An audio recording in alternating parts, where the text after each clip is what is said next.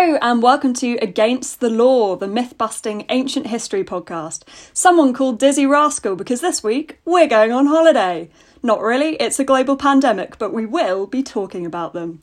I'm Alison and I'm joined here by Barney, Flo and Xenia. I'm Barney, and just like the Babylonians of who I'm so fond, I've been overindulging in beer over the festive period. I'm Xenia. I'm interested in all things ancient Roman. I'm Flo. I don't have any expertise in any historical area, but as Socrates said, I know that I know nothing. I'm Alison. I'm into ancient Greek stuff, especially the stuff that's really funny, the stuff that's really sad, and preferably both. So, what's in the news? I was pumped this morning because I put together the fact that holiday is holy day. Linguistically, that's quite an interesting thing. And then Alison compounded that by researching it, and it comes from the Old English holiday, which is a nice word, which literally means holy day. I thought that was quite interesting, especially as we've just had Christmas and we're now waiting for New Year's. We're in the in-between times, aren't we? I'd just like to say what's brilliant about that there, Flo, is that you pronounced it with a perfect Old English accent as well. I mean, I'm not an expert, but I just feel it naturally, you know. I'm a polymath. It's just one of my skills. Did everyone have a nice Christmas? Oh, before you answer, Christmas is not a Christian holiday, even though it's the most important Christian holiday. Can we fact check that, please? Indeed. Yes, it is Christian in the sense that it celebrates the birth of Christ. However, it was timed to fit existing Roman holidays, which actually celebrate the winter solstice, which for some reason they celebrated on the December the 25th, even though the winter solstice, I think, is technically the 21st of December. So we're in the in-between stages, the days where nothing seems to make sense. You don't know what day of the week it is. There's a lot of cheese left, not enough crackers. Which was very similar to the Roman Saturnalia, which they celebrated before the winter solstice. And that was it was usually about a week, although different emperors decided it would be different days. And that was genuinely when they literally turned society on its head. So you would throw a dice and you'd decide who was the king of the Saturnalia or queen of the Saturnalia at that point. And it could be anyone in the household. It could be a slave, it could be a freedman, it could be a child. And they were in charge for the entire time of the Saturnalia, and you had to do what they said. Oh, wow. So what would the equivalent now be? Sort of like rolling a dice and the 5-year-old's got to cook Christmas dinner. Yeah. And your aunt isn't the one to cause drama on Christmas evening, you know. That's really cool. I quite like that concept. You could have it in schools where the children teach the teachers. That's quite fun. I mean, I presume they couldn't do things like go, well, now you're my slave, you're fired. There would be repercussions, I presume. Yeah, but it was still nice to sort of release the chains of hierarchy and society, even if you're just pretending for a little bit. This sounds a lot like the plot of Ariosto's Midsummer. Do we know if that's based on the Saturnalia or like the Wicker Man as well?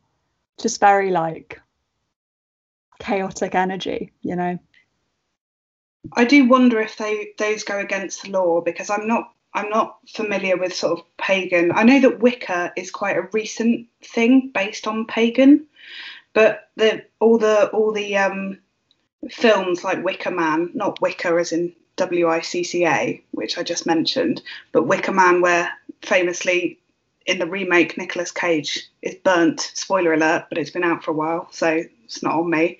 It seems a lot more sinister than I think it actually would have been. Or am I wrong? Were there human sacrifices? Because that sounds really rough. Human sacrifice is an interesting one, actually, because I think a lot of people assume that earlier in history it was more common. But again, it died out in Egypt almost immediately in Egyptian history and wasn't a thing in the ancient Near East either. So perhaps not quite as barbaric as we might think as those ancients. It was a big thing in Greek mythology. There was always mythological stories of sacrifices, but they were generally looked upon quite poorly. Agamemnon, before the Trojan War, to encourage the winds to be released, they have to make a sacrifice to Artemis of a young girl, and that sparks a whole heap of cycles of vengeance and murders and stuff. So human sacrifice is kind of not ideal in the ancient world, I feel.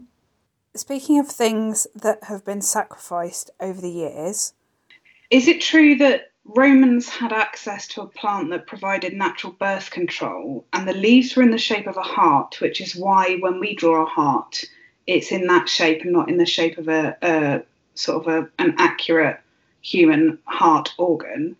And it was so popular to use as a contraceptive that they literally banged it out of existence. That's something I learnt from you, Flo, and I'm going to have to check that. I'm going to look it up. I've looked it up in the time that it took me to laugh like a jackal, and it was called silphium or laserwort, which is an unidentified plant used in classical antiquity as seasoning, perfume, aphrodisiac, and medicine. It was also used as a contraceptive by ancient Greeks and Romans. So the fact that it's an its seeds were heart-shaped, its leaves weren't heart-shaped, it was the seeds that were heart-shaped. Oh. So I think that maybe that could be half true.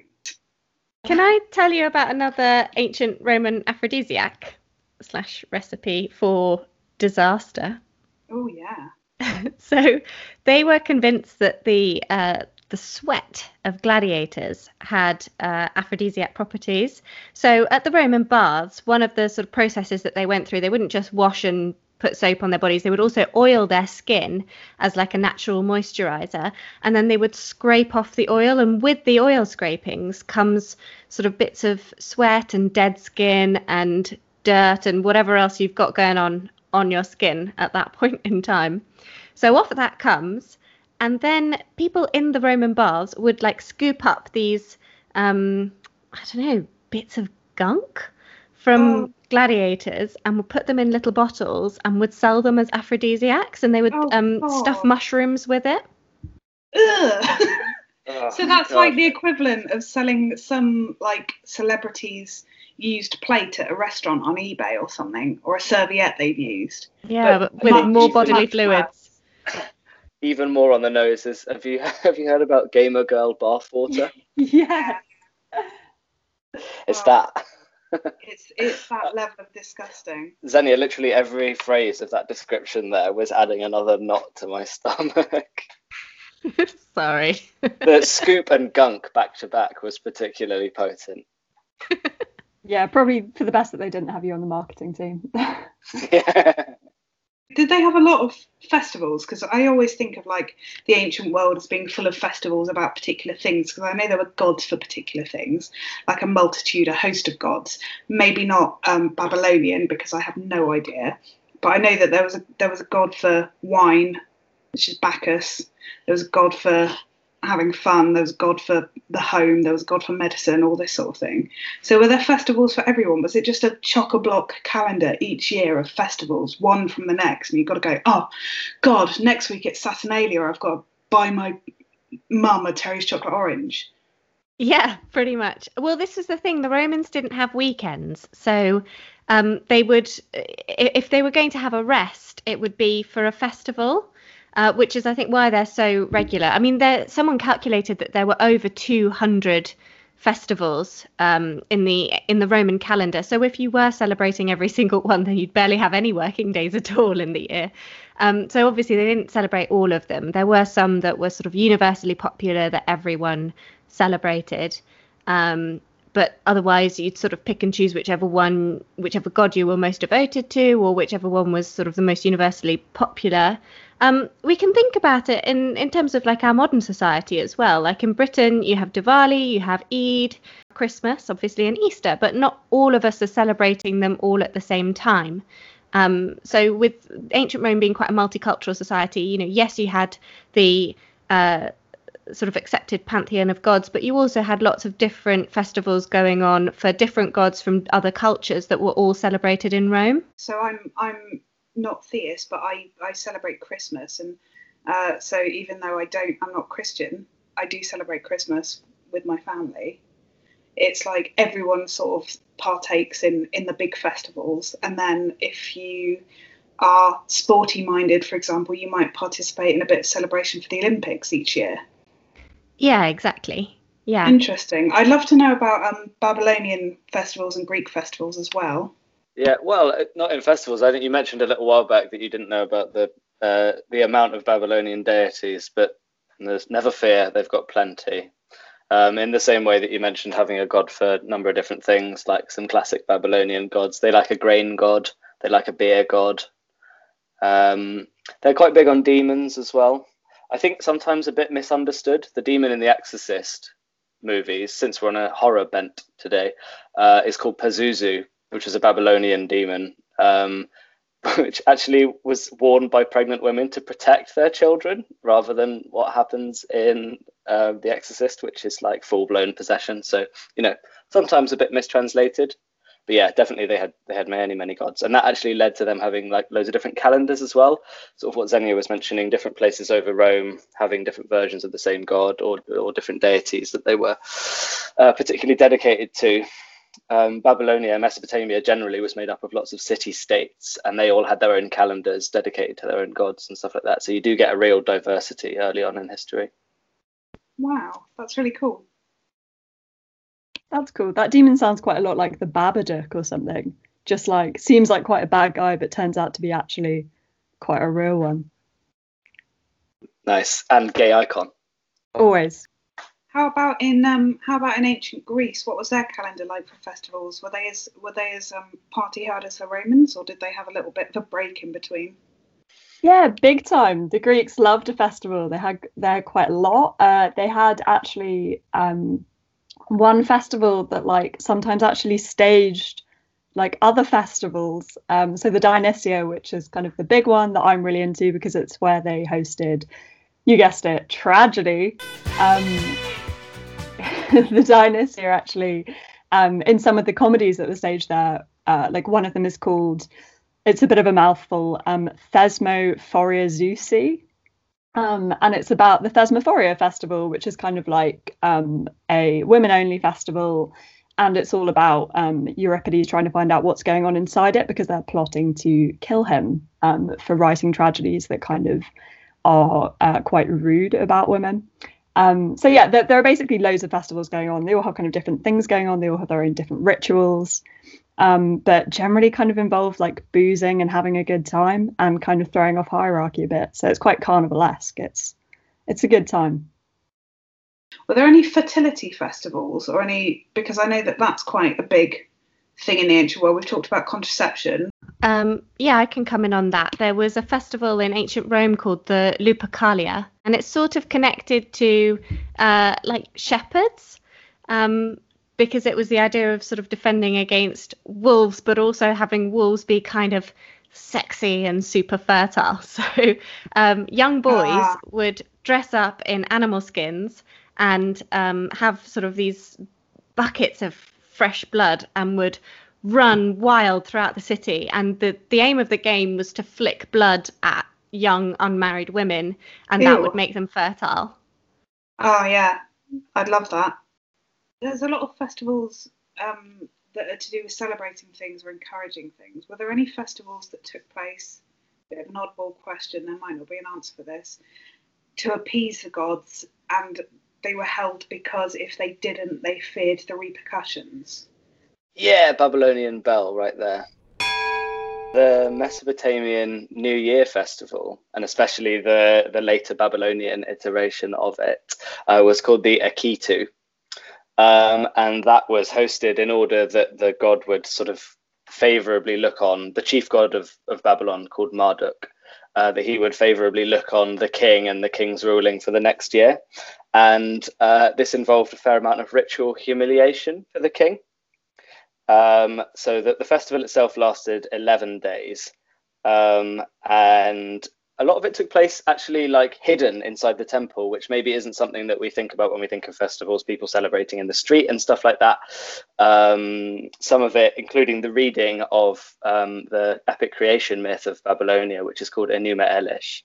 That took place inside the temple, so people couldn't see that one. But anyway, the king was brought before the image of the god Marduk, and amongst other things was subjected to slapping by the priest, being stripped of all of his wealth, kneeling like a servant, which was very humiliating, and basically trying to make him cry in front of the god.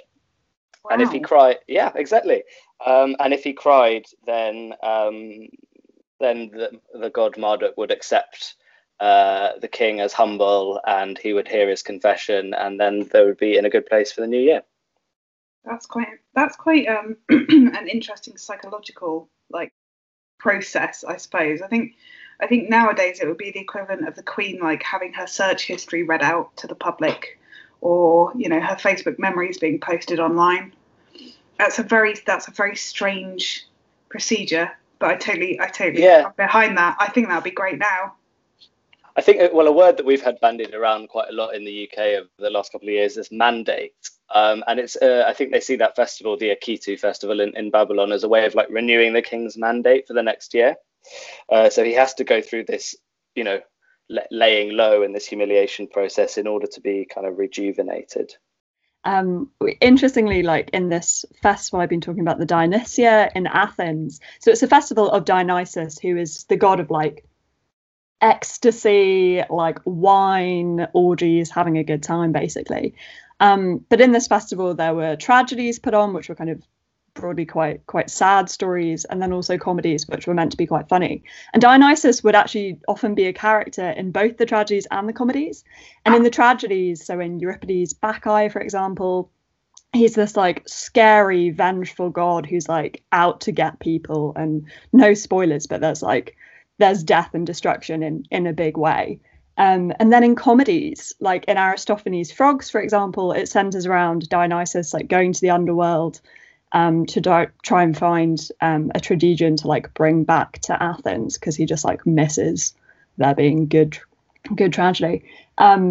He's just this total himbo. He has no idea what's going on. He bumps into Heracles, who's the kind of Roman Hercules, and just pales in comparison to this half mortal hero.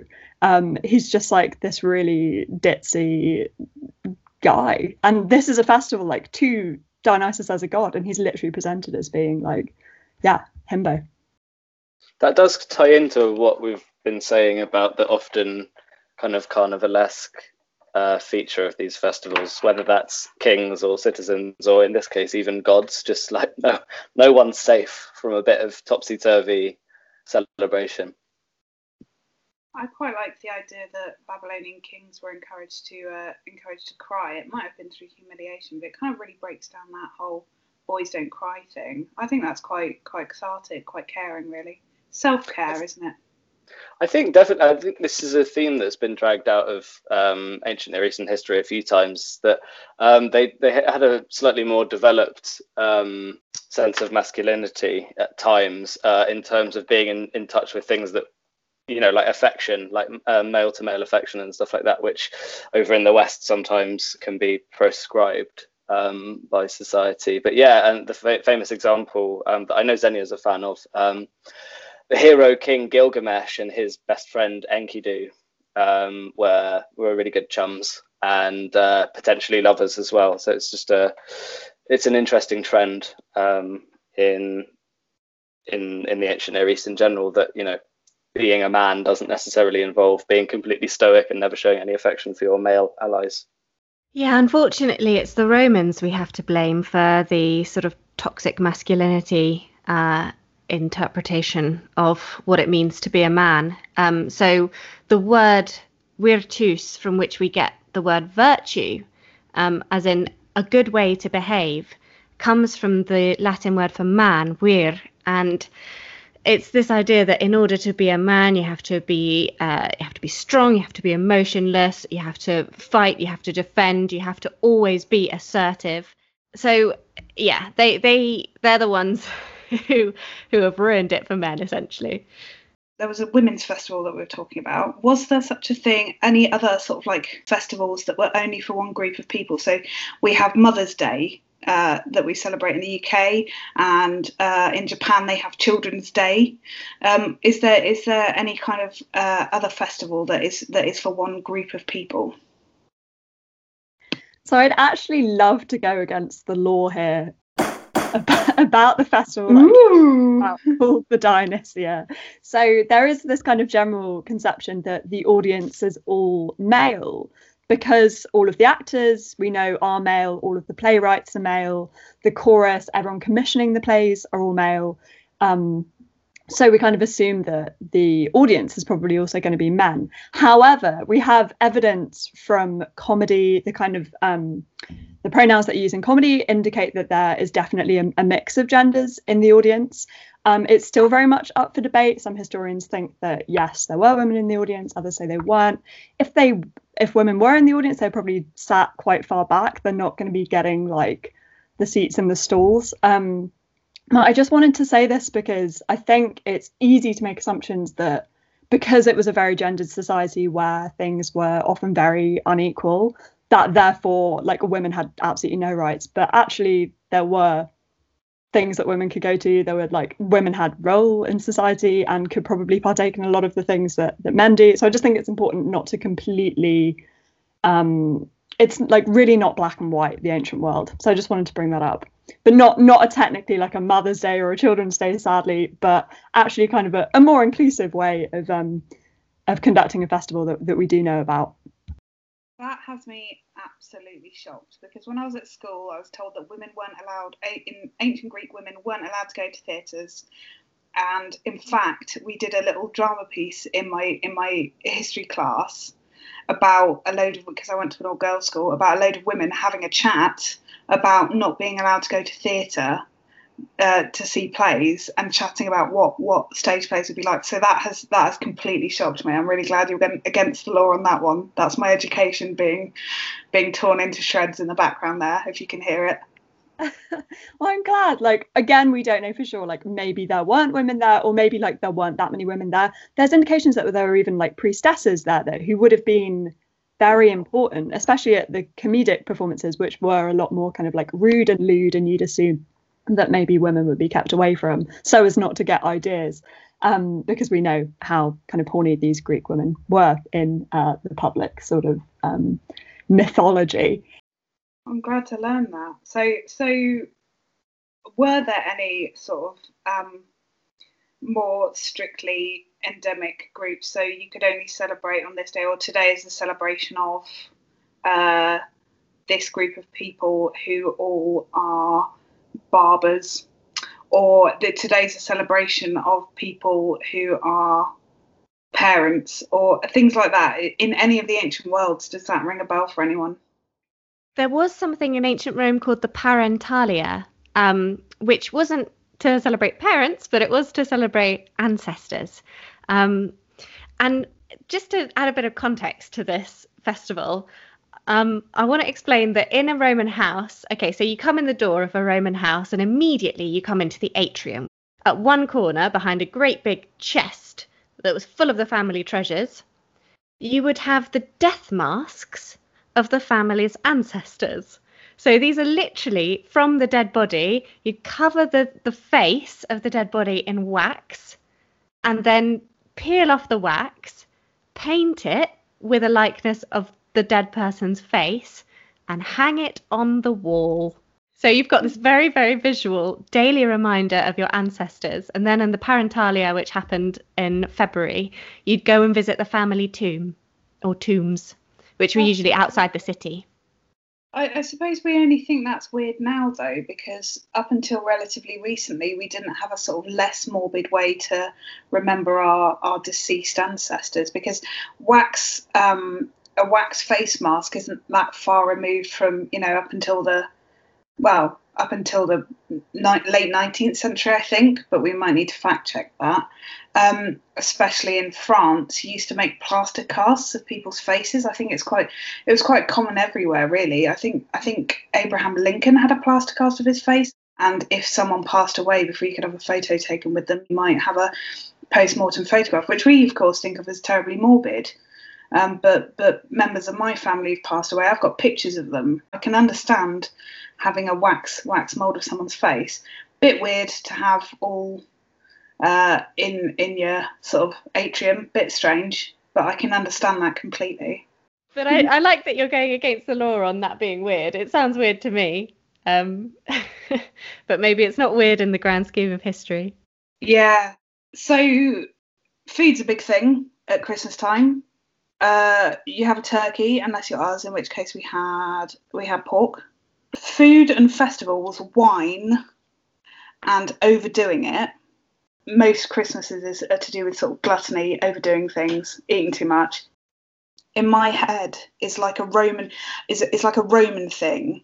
Well, if we don't want to do any spoilers for the food episode, but we do want to get into a festival involving overconsumption. There was an Egyptian festival called the Tek Festival. That was a festival of drunkenness, where all the participants would drink so much beer. It's based on a myth, basically, where one of the goddesses accidentally drinks beer. She thought it was blood, so she was kind of on a bit of a weird flex anyway, trying to drink some blood, but yeah, she ended up drinking loads of beer.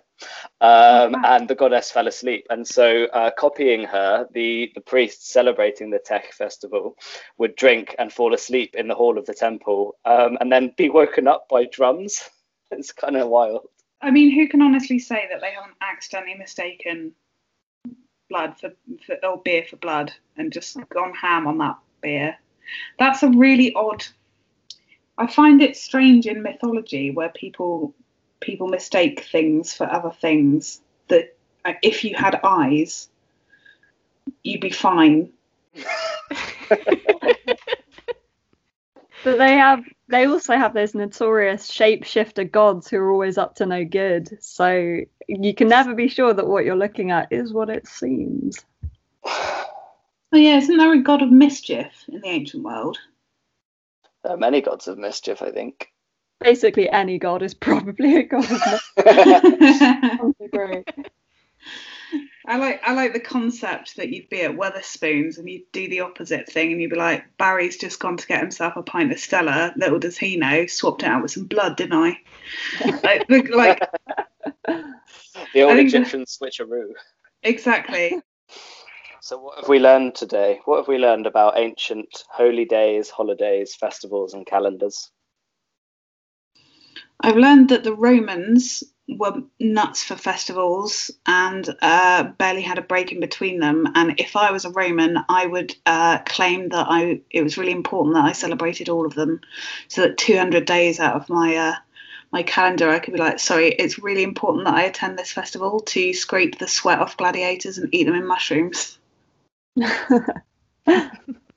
I love the story from the Near East, Barney. I can't remember exactly where it was, of the king who needed to be like subjugated and humiliated to be able to rule. I think that's great vibes. Slapping the king for New Year's. If I can still do that.